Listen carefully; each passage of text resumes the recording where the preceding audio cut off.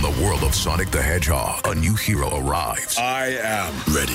Is there anyone stronger? No. Ha! Tougher? No. Funnier?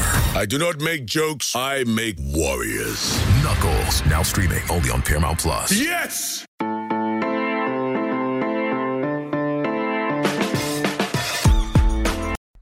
Hello and welcome to the Wildcats Scoop podcast. I'm Shelby Shear with Jason Shear, and this is not the thing that we wanted to happen tonight, but Arizona lost to Tennessee 77-73 for the Wildcats' first loss of the season.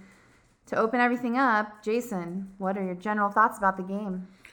It was a weird one. You know, I could talk for quite a while about it, and my ref rant might be coming a little later. I don't know. But, Arizona falling on the road down 16-2, you're not going to be able to come back against a good basketball team. And yet Arizona had a very legitimate chance to win that game.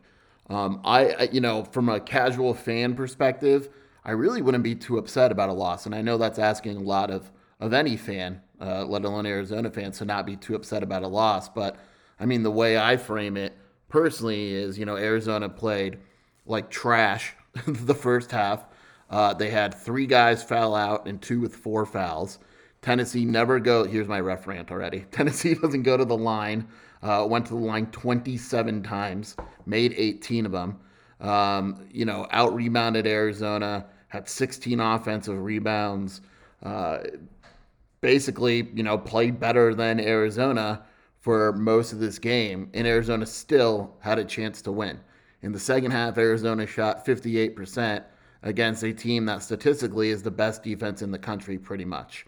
So if you take away the slow start and the amount of fouls, if this game's played on a neutral court, you're picking Arizona. Like, you don't watch that game and say to yourself, Tennessee is the better team. You watch that game and say they were screwed by one of the worst ref games we've ever seen, and that's not just me saying that. Too many turnovers, too many fouls, and yet, still in this game. And if that game's played on a neutral court, you're picking Arizona, and they scored 52 points in the second half, and you're not coming from this game saying to yourself, man, Arizona's in a lot of trouble. The ref situation certainly was concerning.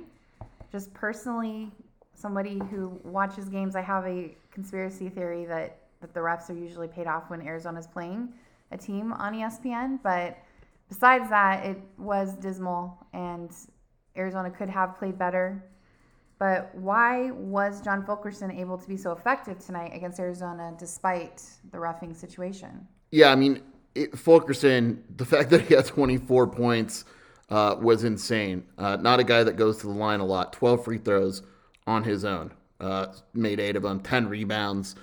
Just killed Arizona. And that was actually, believe it or not, part of Arizona's defensive strategy was make Fulkerson be the guy to score a lot of points and take the game out of the guard's hands.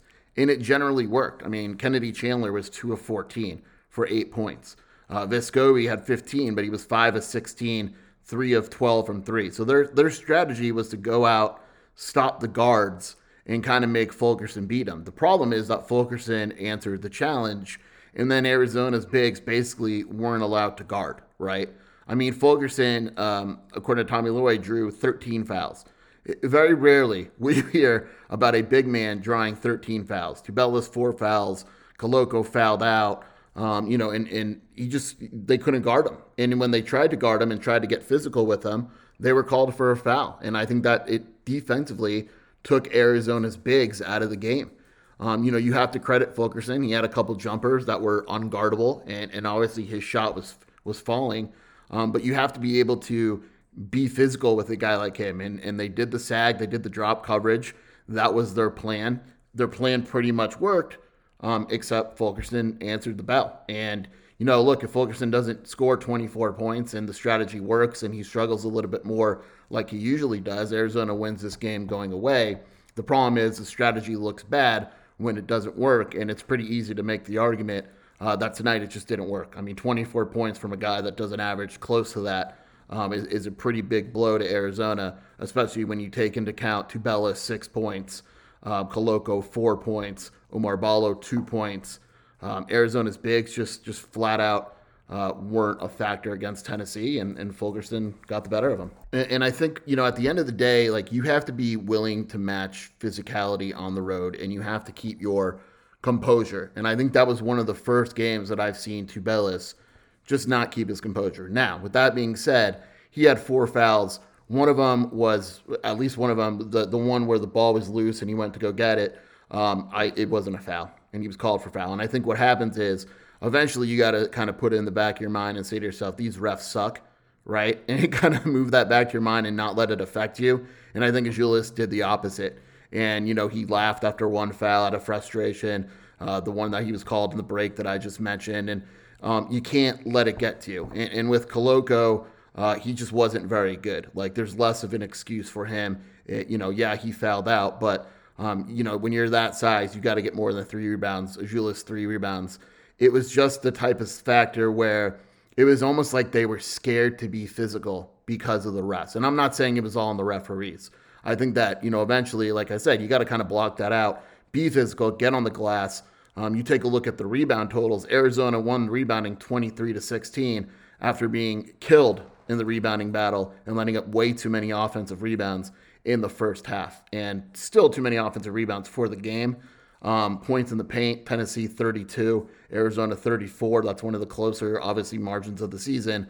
But Arizona's bigs have to be able to answer the bell because the success on offense, the success on defense relies so much on what they do defensively, and they really just weren't there tonight against Tennessee. So losing sucks. Having a loss, especially like that, isn't great. But there are lessons to learn in something like this, especially the way that we lost. So what do you think that we did learn about Arizona tonight? It's like I mentioned earlier, like, I don't feel that awful about this loss. Like, yeah, I don't either. I mean, look, Arizona in the second half shot 57%, made 7 of 15 threes against, again, the statistically the best offense in the country. On the road, got down 16-2, had 3 guys foul out, 2 with 4 fouls, had Azuolas Tubelis play the worst game of his life, probably. Kirk Risa played the worst game of the season. Koloko was a non-factor. Dalen Terry was solid, still though, 4 fouls, and they only lost by 4 on the road. So there's plenty to learn. And look, Tommy Lloyd hasn't shied away from the fact Arizona's losing, right? Like, Arizona was going to lose a game this season. And you're better off losing at Tennessee against a good team than losing against like ASU or Washington or whatever it may be. This isn't a bad loss. It won't be looked as a bad loss at any point of the season, as opposed to maybe some other games where if Arizona had lost, it would have been a bad loss. So what you learn is, you learn better. Like, you got to keep your composure mentally. Kirk Risa learns, that 3-pointer he took isn't a great shot. He's a much better player when his feet are set and he's playing within the offense. Defensively, they're better off learning, that sag works, but where are we with our doubles? Where are we coming off screens? Where are we coming off drops? So you're able to watch this film and learn from it. But at the end of the day, what we learned is that Arizona's legit. Like, we weren't wondering that beforehand. But like I said, they played like crap, and they only lost by 4. That game was winnable. In that tech, which, don't get me started, like, I'm pretty sure Kerr got the tech for yelling at Dalen Terry, let's go, unless there were some curse words or F the ref in there, I don't know. But you take a team that plays like crap, and they should have get blown out, and they go and they only lose by 4, and it's like, all right, now we may actually learn more from how Arizona responds than this game itself. How does Arizona come out of their first loss? They're going to stay home for the holidays. Do they go and they practice their ass off when they come back and beat USC and UCLA? Do they let it get to them? What happens and how do they respond to a loss? That's always the biggest question with teams that aren't used to losing or that take a while to get their first loss. But overall, what lessons does Arizona learn? They just have to do a few things better, be a little bit tougher, be a little bit better in certain areas, and they can really play with anyone, anywhere.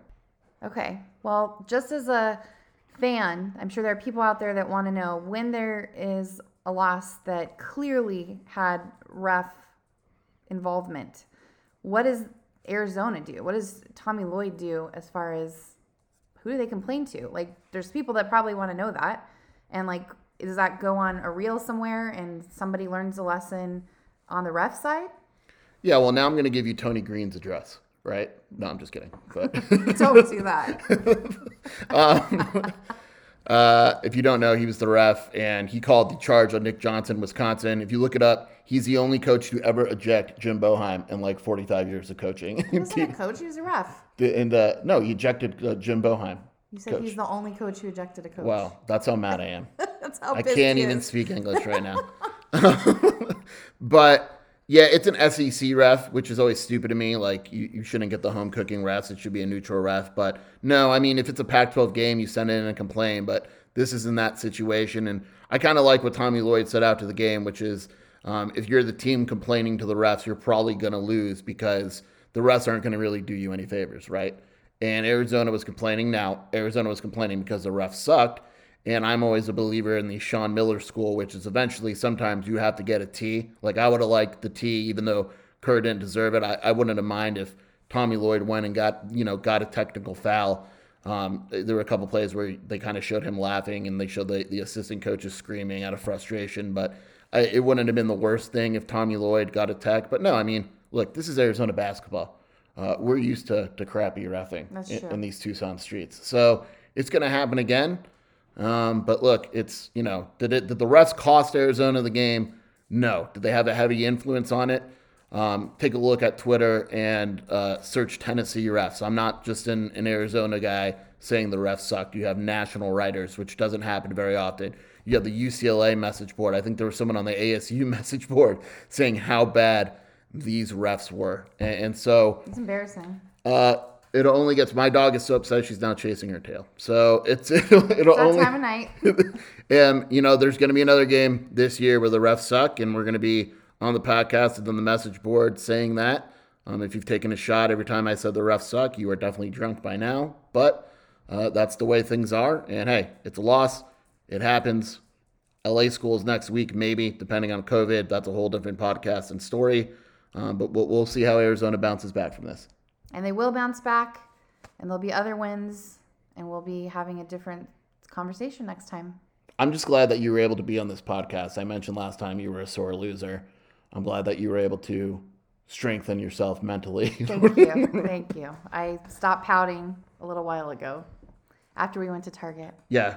Target's open at midnight, by the way. So if any of you like to spend money at Target in order to get rid of those losing feelings, that's the way to go.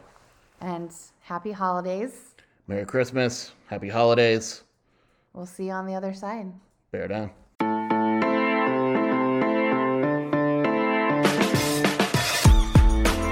Paramount Plus and the National Park Foundation present A Mountain of Zen.